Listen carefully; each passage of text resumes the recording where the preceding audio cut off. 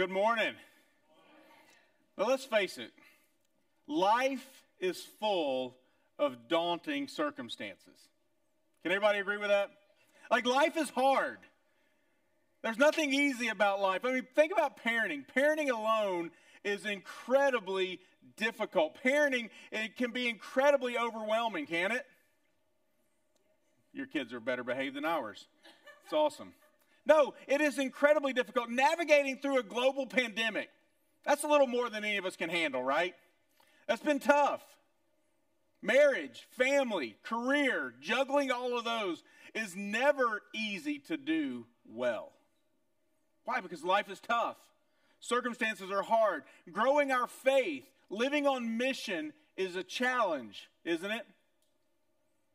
And life throws all those things at us, those challenges, those difficulties.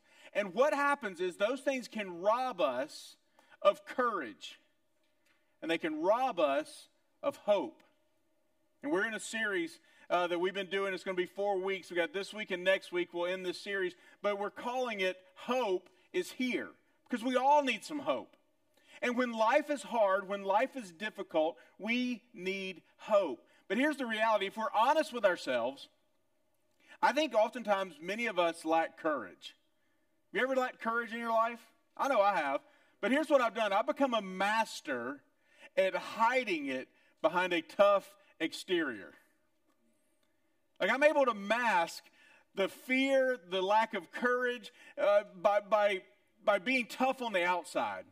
When on the inside, I'm plagued with fear. And we've all been there, because deep down inside, we often fear what others think of us. We often fear getting bad news. We even fear what could possibly happen to our loved ones, right? Like when my grandmother was living, she used to fear that if any storm came through metro Atlanta, it was going to hit our house. And so she would call me, and she would say, Eric, you and Nicole and the kids need to take cover. There are trees falling in Roswell. I'm like, Nana, we live an hour and a half from Roswell. Those trees are going to have to take a mighty large wind to get to our house. But that's what happens, right? We fear what could possibly happen to our loved ones, what could possibly happen to someone else. Listen, there are times when we lack courage in standing up for Christ where we live, work, and play. We oftentimes lack courage in inviting others to join us in church, to be a part of what God is doing. Perhaps it's more personal. Perhaps you lack courage in being open and vulnerable with others, like Sharon was talking about, being in community. Maybe that's your greatest fear right now. Why? Because you might have to be open and vulnerable with someone else. But sometimes we fear being honest about our own mistakes and owning our own mess. Sometimes we fear and lack courage to admit our own struggles that we're going through and allowing someone else to help carry the burden with us. And the reality is, all of us, when that happens, we need hope. When we are afraid, when we are scared, when life is throwing all that it has at us, we need hope. We need courage to overcome challenges. We need confidence to handle when life throws more at us than we can handle.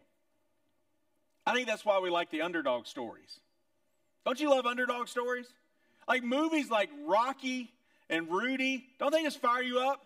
And don't you right now, you just want to chant, Rudy, Rudy, Rudy. You can do it. Let's go, church. Rudy, Rudy, Rudy. Like, we love underdog stories. There's nothing like March Madness when a Cinderella team makes it to the Sweet 16. Or what about in baseball when a team goes from worst to first? We love that, right? I love Saturdays in college football because upsets are fantastic, as long as it's not the Dogs. But watching Florida lose, man, that is glorious. Like, y'all cheer for that and you don't cheer for Jesus. What is wrong with you people? No, I'm just kidding. I'm joking. That is worthy of cheer. But anyway, let's get back to our message. But here's the reality. We love underdog stories. Why? Because woven within each of those stories is what? Hope. Hope is in every single underdog story. And we believe that, you know what, if they can overcome insurmountable odds, if they can gain victory, then perhaps from our crippling fears, from our overwhelming circumstances, we too can win. And so we love these underdog stories. And today, we're going to be taking a look at perhaps one of the most famous stories in all of the Bible. It is a story that has become an analogy for the underdog. Anybody know what the story is? David versus Goliath, right? That is the ultimate underdog story, right? Maybe. Perhaps what we're going to discover today is that all the things you learned about David and Goliath in Sunday school might not be all that they seem. Let's take a look in 1 Samuel chapter 17. So if you have your Bibles, you can look at 1 Samuel chapter 17. And we're going to take a look at this incredible story of David versus Goliath. And we're going to begin in verse 1. And in verse 1 it says this: Now the Philistines had gathered their armies for battle, and they were gathered in Socoh, which belongs to Judah, and encamped between Socoh and Ezekah and Ephes Damim. And Saul and the men of Israel were gathered and encamped in the valley of Elah. And they drew up battle lines against the Philistines. And the Philistines stood on the mountain on the east side, on one side, and the Israelites stood on the mountain on the other side, with a valley between them. Now let's stop right there, because here's what you need to know. 400 years before this event, before this battle, before the two armies faced off, 400 years before that, God had promised to the nation of Israel that he would drive out all of the inhabitants of the land. He promised to the nation of Israel that he would defeat their enemies, that he would fight for them. And that promise is the backbone of this story. If we don't understand that promise that God made to the nation of Israel, that he would drive out the inhabitants of the land, we don't understand this story. But here's what we do know.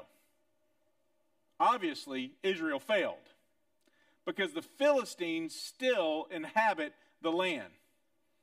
Now let's be honest. The Philistines were a mighty, mighty military force.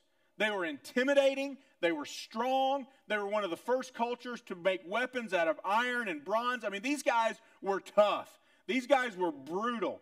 And they're still inhabiting the land. In fact, at this point in time, the Philistines controlled 3 major cities along a trade route throughout the Promised Land. So they were a menace to the Israelites. They were trouble. And so they face off in battle. But here's the reality. Israel's failure was a failure of disobedience. They had disobeyed God. They refused to fight the Philistines. But had they believed God, had they put their trust in God and stood up against the mighty Philistines, guess what God would have done? He would have fulfilled his promise. He would have delivered them from the hands of the Philistines. He would have driven them out of the land. Why? Because God promised he would do it, and God always keeps his promises. But the Israelites disobeyed. Let's pick up in verse 4. And there came out from the camp of the Philistines a champion named Goliath of Gath, whose height was 6 cubits and a span. He had a helmet of bronze on his head, and he was armed with a coat of mail, and the weight of the coat was 5,000 shekels of bronze. And he had a bronze armor on his legs, and a javelin of bronze slung between his shoulders, and the shaft of the spear was like a weaver's beam, which would be a really, really large beam, okay? And so it was like a weaver's beam. And then the spearhead weighed 600 shekels of iron, and his shield bearer went before him. And he stood and he shouted at the ranks of Israel, "Why have you come out to draw up for battle? Am I not a Philistine? Are you not the servants of Saul? Choose a man for yourself and let him come down to me. If he is able to fight with me and kill me, then we will be your servants. But if I prevail against him and kill him, then you shall be our servants and serve us." And the Philistine said, "I defy the ranks of Israel this day. Give me a man that we may fight together." And when Saul and all the Israelites heard these words of the Philistine, they were dismayed and greatly afraid. Let's stop right there. See, Goliath was the champion of the Philistines. He was a huge, huge man. He was a mighty warrior. He was a formidable opponent. And it says that his height was 6 cubits in a span. You're going like, what on earth is that, right? Well, a cubit was the distance from your elbow to the tip of your fingers. Which means that measurement varies from person to person, right? The distance from my elbow to the tip of my fingers is going to be different than yours. It's going to be different than yours. And so the distance would vary, but here's what scholars believe. Based on what that measurement normally is, Goliath would have been anywhere between 7 feet tall and 9 feet tall. Which is pretty tall, right? Now, either way, it doesn't really matter whether he's 7 foot or 9 foot. That's not the point. The point is that regardless of his size, he would have been heads and shoulders above any Israelite that he would have gone against. Because the average height of an Israelite in that day was 5 foot 6 inches. So at a minimum, Goliath had 18 inches over anybody he would face. And we know about David. We know that David was actually the runt of his family. He was the smallest one in his family, so more than likely he was shorter than that. And if you know anything about hand-to-hand combat, which hopefully not many of you do, but maybe if you do, 18 inches is a huge advantage. If you have 18 inches on someone, if you're 18 inches taller than one, you've got a huge advantage against them in hand-to-hand battle. And so that's the picture we have of Goliath. But not only is he a mighty warrior, not only is he tall, he's incredibly strong. In fact, the bronze armor that they said, it weighed 125 pounds. So just the armor this dude went out in weighed 125 pounds that he would carry into battle. The head of his spear, just the head, just the tip of the spear, weighed 17 pounds. And this is a strong, huge man. In verse 16 it says this, for 40 days. So just picture this. 40 days, the Philistine, he would come forward and he would take his stand morning and evening. For 40 days, he taunted the Israelites. For 40 days, Goliath mocked their king Saul. For 40 days, he made fun of their God. For 40 days, he ridiculed them, trashed them, challenged them. For 40 days, Goliath struck fear in the army of the Israelites. Now, at this point, David is still home with his father Jesse. He's tending the sheep. He's being a shepherd, which is what David's occupation was. So David is at home. Well, Jesse calls him up and says, David, I need you to do me a little Uber Eats run. I need you to take some food, and I want you to take it to your brothers who are on the battle line. And so here's what happens when David arrives. Let's skip down to verse 21. When David arrived there, this is what's going on. And Israel and the Philistines drew up for battle, army against army. And David left the things in charge of the keeper of the baggage and ran to the ranks and went and greeted his brothers. In verse 23. And as he talked to them, behold, the champion, the Philistine of Gath, Goliath by name, came up out of the ranks of the Philistines and spoke the same words as before, and David heard him. So, get this picture. Again, David shows up with food. He gives it to the keeper of the baggage. And he notices as the battle lines are formed, Philistines on one side, Israel on the other, Goliath steps out and begins his taunt one more time.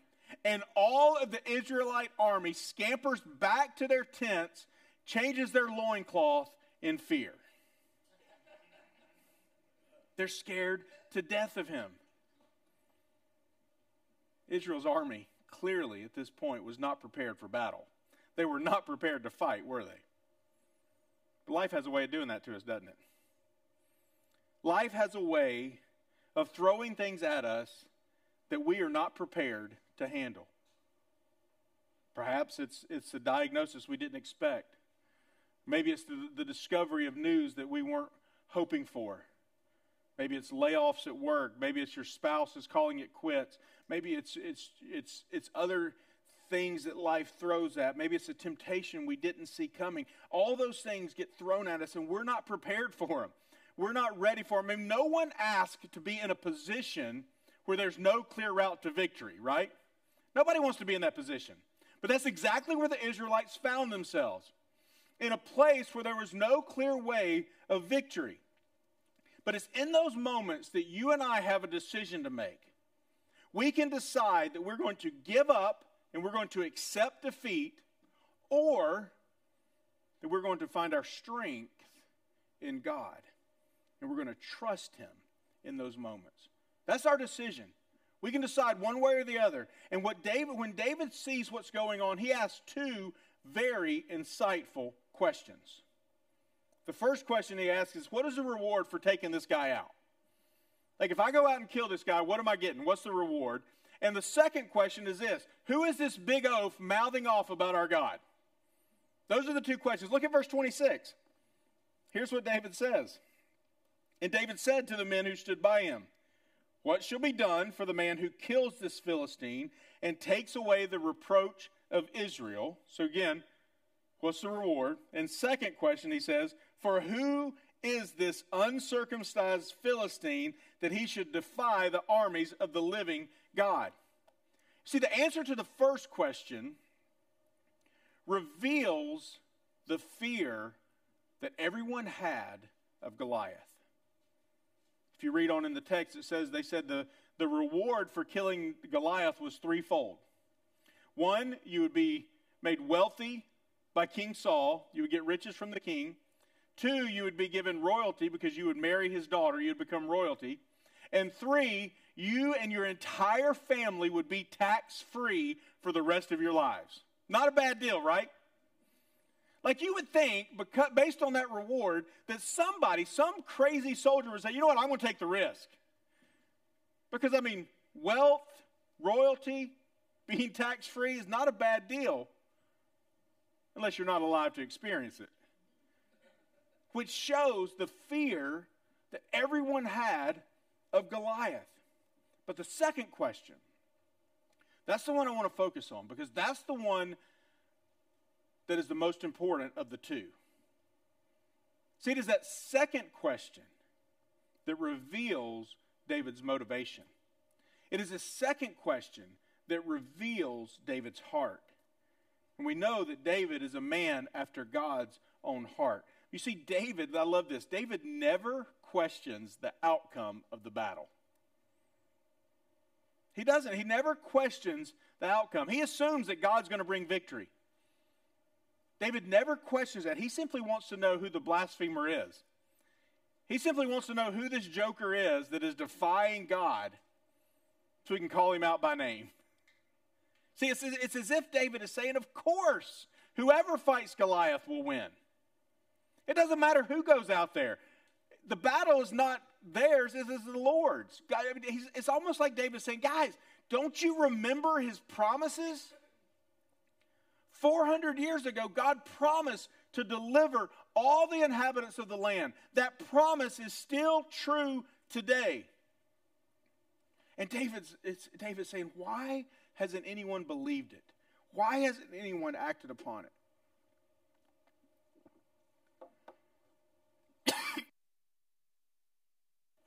To make matters worse, David's brothers are there. And he has an encounter with his older brother Eliab, who clearly is not trying to win brother of the year. Look at verse 28. Now Eliab, the eldest brother, heard David when he spoke to the men. And Eliab's anger was kindled against David. And he said, "Why have you come down? And with whom have you left those few sheep in the wilderness?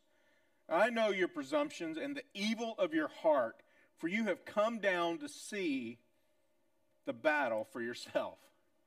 I mean, Eliab is like, "David, why are you even here? Aren't you supposed to be tending the sheep? Like, I know why you came. You came just to grab a bucket of popcorn and sit and watch the fight. You're not man enough to fight yourself." That's what Eliab's saying. And the irony of this moment is this: that some of the most discouraging opposition that Christians face is not from those outside the people of God. It is from those inside the people of God. See, sometimes the greatest opposition that we face are among ourselves. That's exactly what's happening to David. See, the biggest obstacles to the mission of God are the people of God. Like, if you ever see someone that gets fired up for Jesus and they're ready to go and take on the world with the gospel. Perhaps they're a student and the student gets fired up for Jesus. What happens to the other Christians in the school? "Hey, buddy, just tone it down a little bit. Hey, maybe you should back off being such a fanatic." We do it as adults too, don't we? Somebody gets fired up about Jesus. Like, "Oh, it'll be a new Christian comes in. Oh, you'll get used to it. You'll be like the rest of us and just..."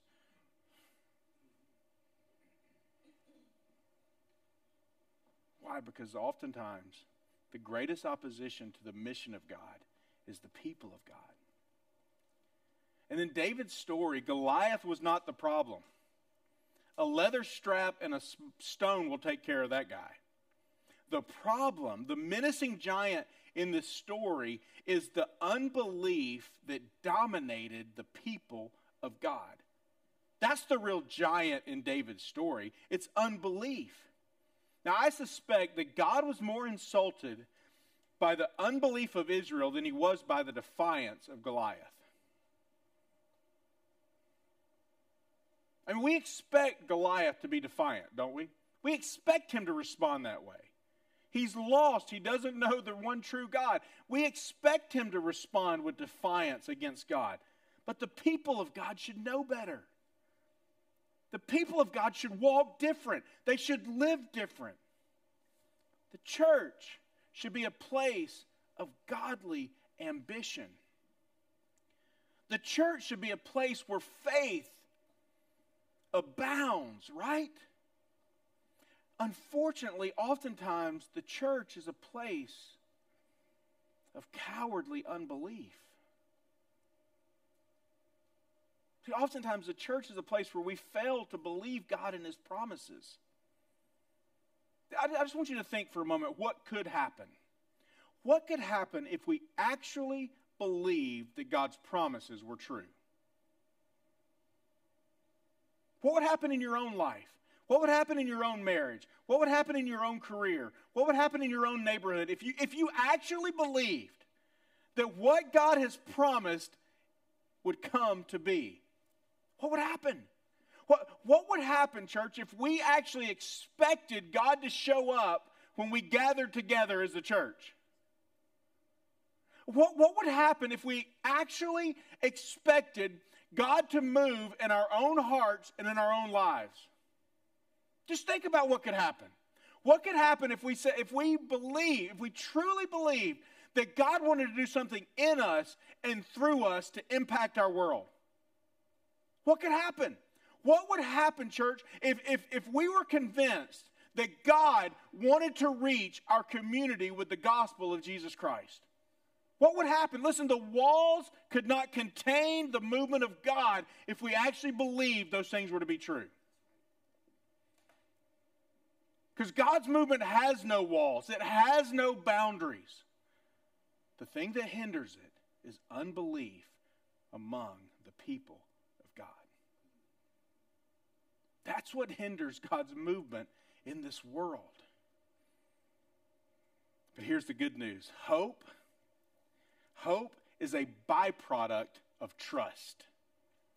Hope is a byproduct of trust. And here's what I mean by that. Listen, when you find yourself in that moment of struggle, when you find yourself in that moment of fear, when you find yourself in those overwhelming odds, that's when we have to go back to trust. Because when we go back to trust, we find hope.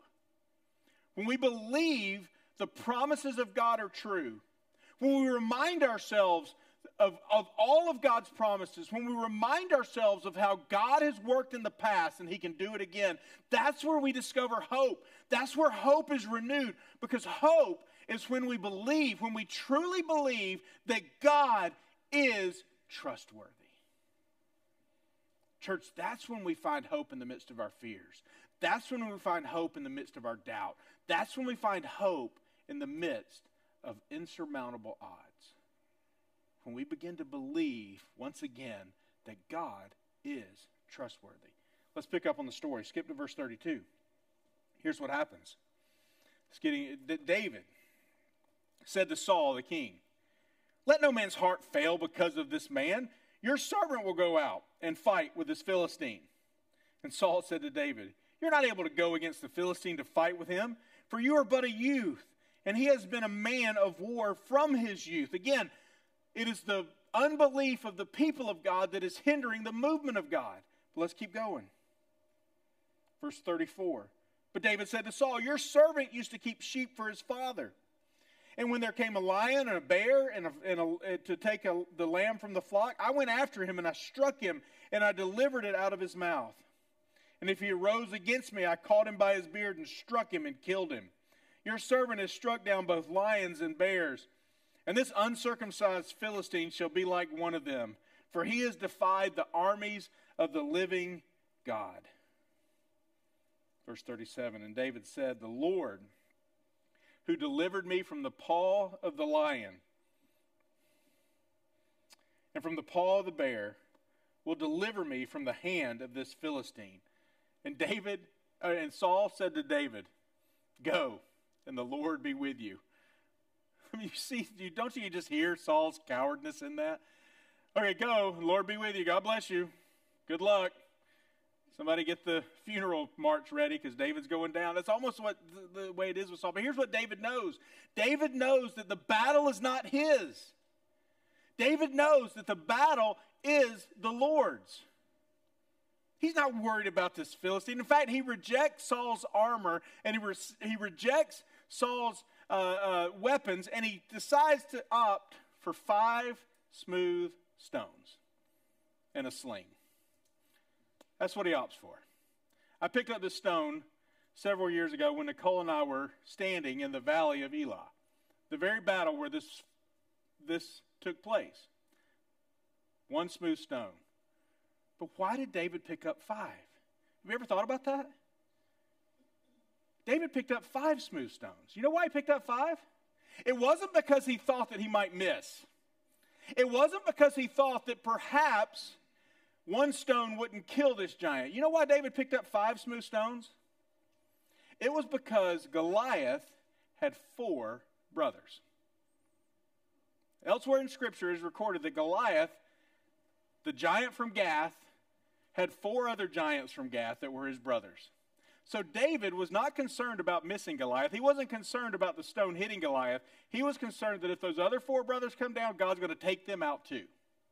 So I'm just going to prepare, and I'm going to have 5 smooth stones with me. Because remember, Goliath is not the problem. Unbelief is.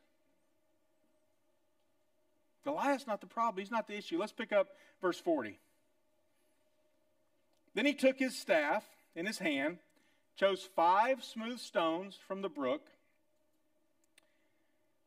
and put them in his shepherd's pouch, and his sling was in his hand, and he approached the Philistine. And the Philistine moved forward and came near David with his shield bearer in front of him.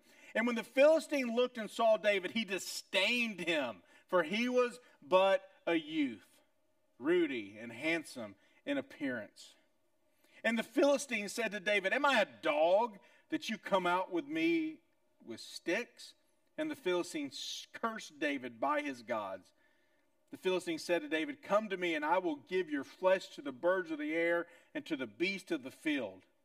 And then David said to the Philistine, "You come to me with sword and with spear and with the javelin, but I come to you in the name of the Lord of hosts, the God of the armies of Israel, whom you have defied." Verse 46. "This day the Lord will deliver you into my hand. I will strike you down, and I will cut off your head. And I will give the dead bodies of the host of the Philistines this day to the birds of the air and wild beasts of the earth, that all the earth may know that there is a God in Israel. And that all this assembly may know that the Lord saves not with sword and spear, for the battle is the Lord's, and he will give you into my hand." Remember, David is resting on that promise from 400 years earlier when God had promised to drive out the Philistines. So you say, listen, the battle's the Lord. He's already decided this. I'm just acting on that belief that God will deliver. Let's pick up in verse 48. "And when the Philistine arose and came and drew near to meet David, David ran quickly toward the battle line to meet the Philistine. And David put his hand in his bag, took out his stone, and slung it and struck the Philistine in the forehead. The stone sank into his forehead, and he fell on his face to the ground. So David prevailed over the Philistine with a sling and with a stone, and he struck and killed him. There was no sword in the hand of David." Now, this is a fascinating battle scene, isn't it? You have David versus Goliath, and our culture loves to say, you know what, this is such an underdog story. What an amazing underdog story. And our culture says, you know what, if you will just believe in yourself, then you can have victory. And our culture says if you will just believe, if you will just, no matter the odds, you can do it.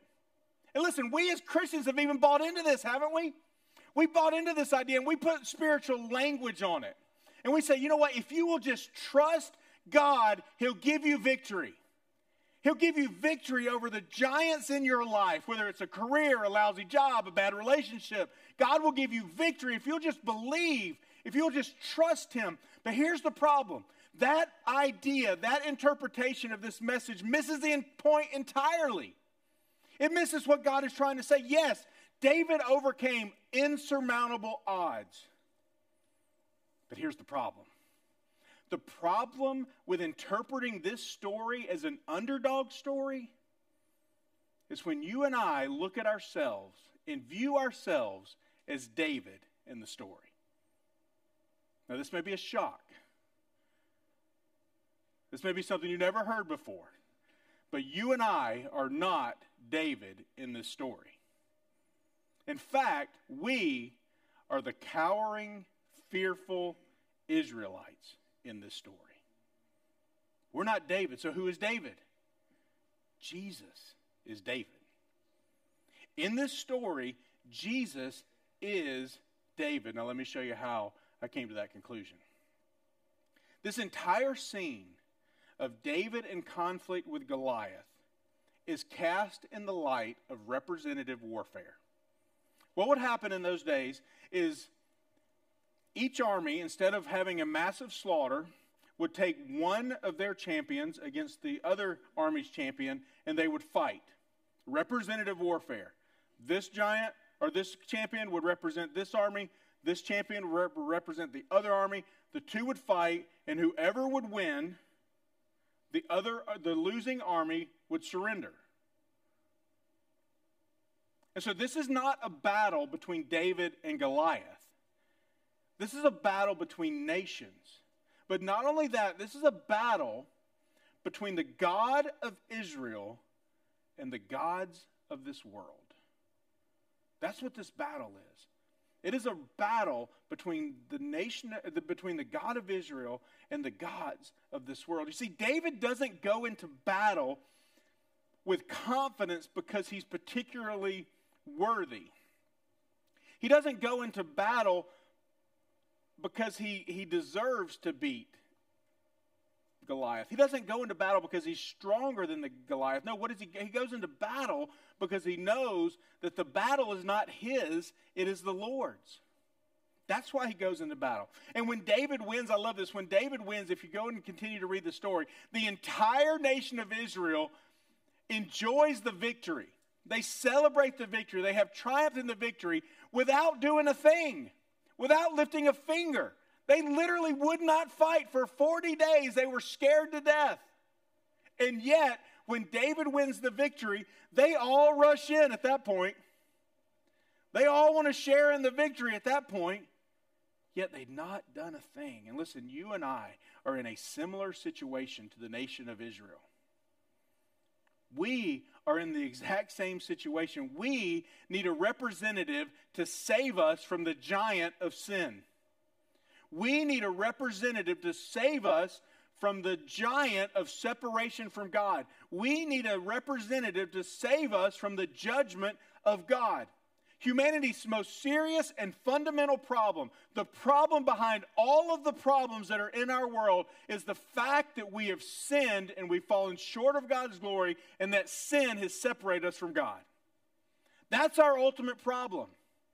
And we need a representative to go and fight for us, because you and I cannot do it on our own. Just like Israel versus Goliath, there is nothing that any of us can do about this problem. There is nothing that any of us can do about the giant of our sin. And we, like the Israelites, are hiding in our tents, not dealing with the threat of sin and judgment and death and separation from God, because there's nothing that we can do about it.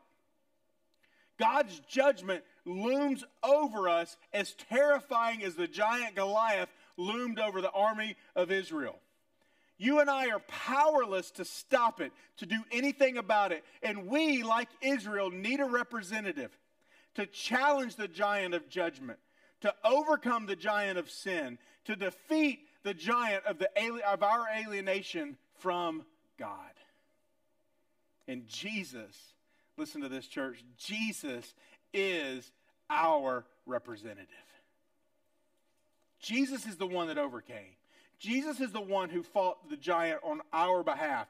We stood on the sidelines and we've done nothing because we can do nothing.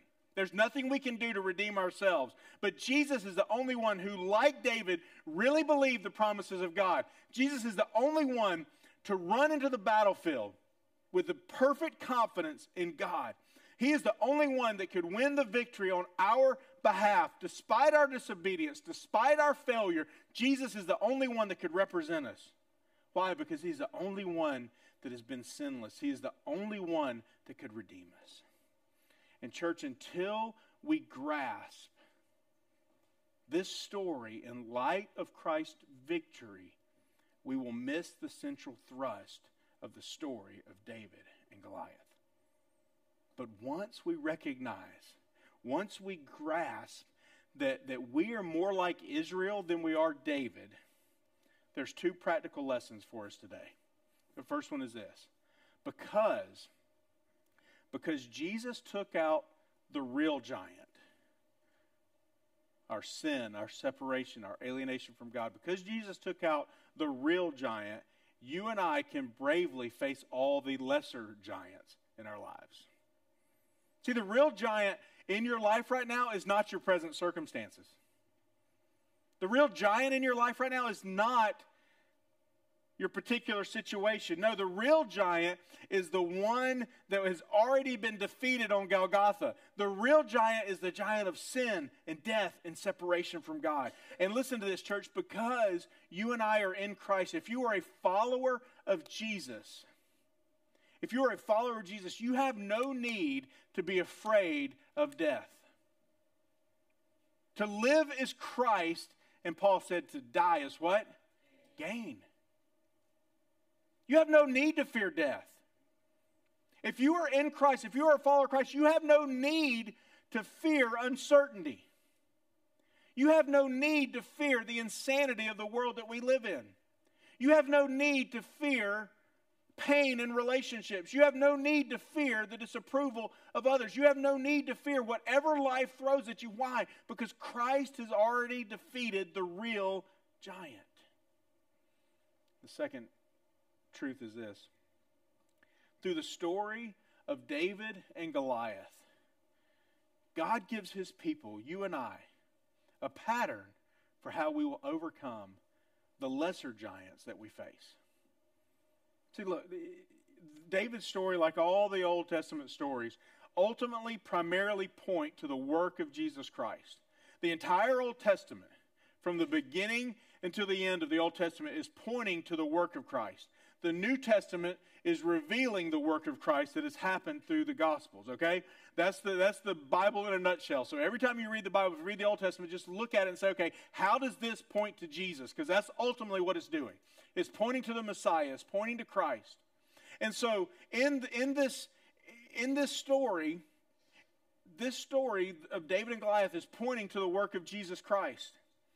And so like the people of Israel, when we see Jesus, the true David, when we see him conquer sin and death, the true giant, we should respond just as the nation of Israel responded. How did they respond?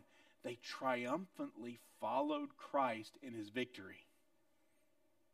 Their response was to follow David in the victory. So you and I, as Christ's followers, we're to follow him in his victory. See, the kingdom of God is a kingdom of advance. It is never a kingdom of retreat. God's kingdom wants to advance in your life, personally, and then throughout our community. So what do I mean by that personally? See, God's kingdom wants to take more and more ground in your own heart. God's kingdom is designed to consume every aspect of our lives.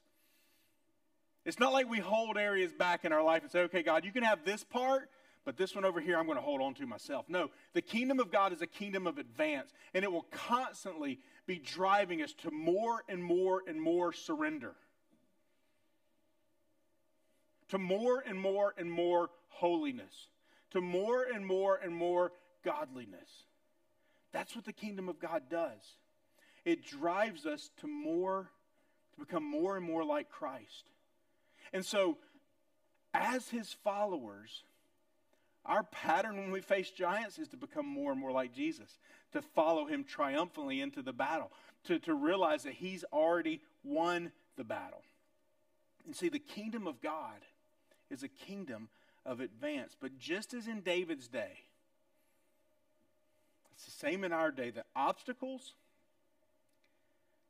are going to come from both inside and outside the church that are going to threaten to hamper what God wants to do in and through you. And we need to understand that. We need to know that there are going to be obstacles thrown in your way. The moment you decide to live for Christ, the moment you decide that I'm going to surrender everything I have to Jesus Christ, is the moment you should start expecting obstacles. Just expect them. They're going to happen. They're going to come from inside the church. They're going to come from outside the church. Why? Because they want to. Our enemy wants to do anything he can do to impact and influence and hamper and stop the work that God wants to do in you and that God wants to do through you. And we need to understand that. And we need to understand that the size of Goliath was not the problem for David. And the size of the obstacles in our lives that keep us from holiness, the size of the obstacles in your life that keep you from becoming more like Jesus, the size of the obstacles that keep you from becoming all that God wants you to be and all that God wants to do in and through you, the size of those obstacles is not the problem. The more significant problem, the true problem, is the smallness of our confidence in God and the smallness of our view of who God is. See, when you and I expand our view of who God is, those obstacles begin to get smaller and smaller and smaller. And see, but here's the problem. Here's the challenge. I think so often we get so comfortable in our view of who God is that those obstacles seem looming. Because we view God like, I've heard this analogy before, but we kind of view God like a little pond. If you enjoy fishing, you know, if you've ever fished in a little pond, you realize like you know every nook and cranny of that pond.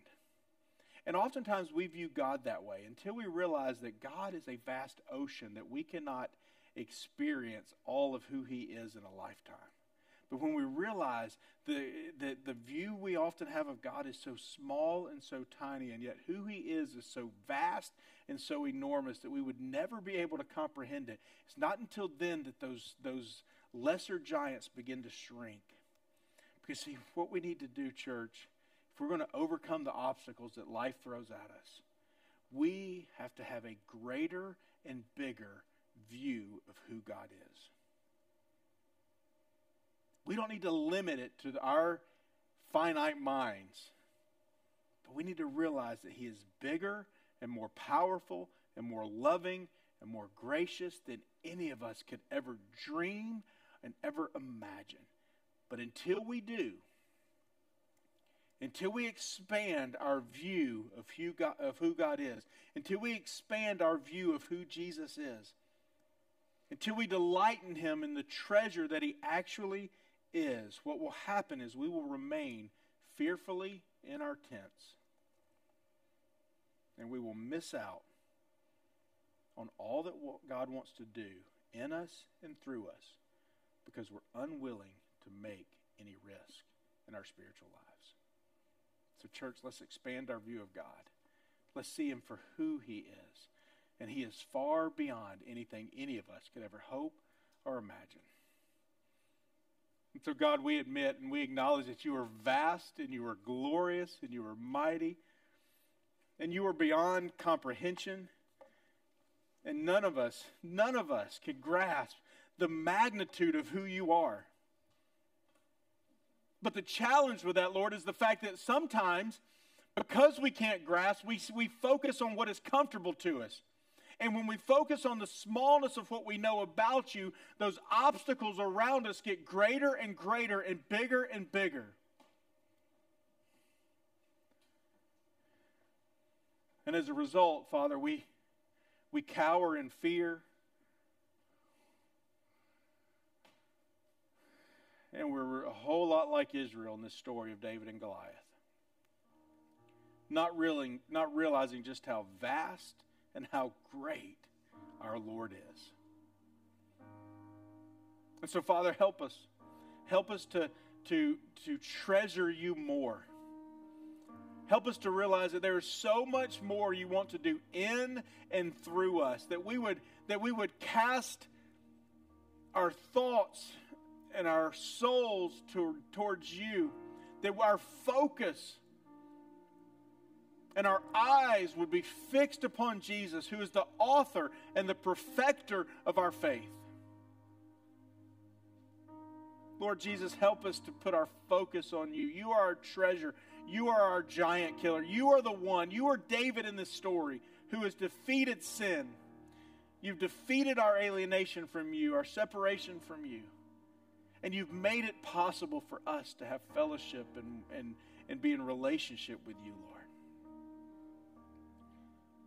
Give us confidence in that truth. Give us hope in that truth. And church, if anyone is here today or watching online that has never placed your faith in Jesus Christ, you've never realized that Jesus is the one that has conquered the true giant in your life. My prayer for you today is that today would be the day that you believe.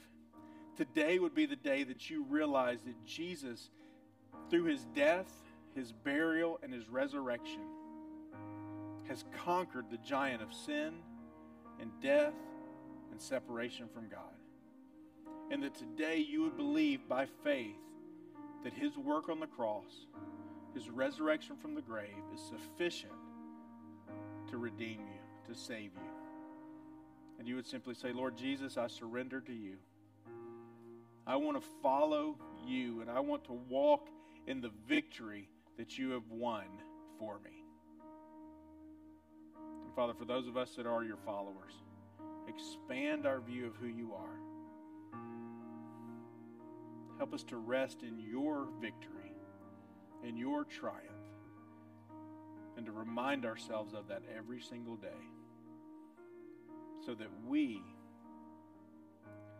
can be a part of a kingdom of advance, a kingdom that wants to take all of our heart, soul, mind, and strength, a kingdom that wants to see our neighbors, our family members, our co-workers, people where we live, work, and play, become a part of this kingdom because we carry the gospel to them.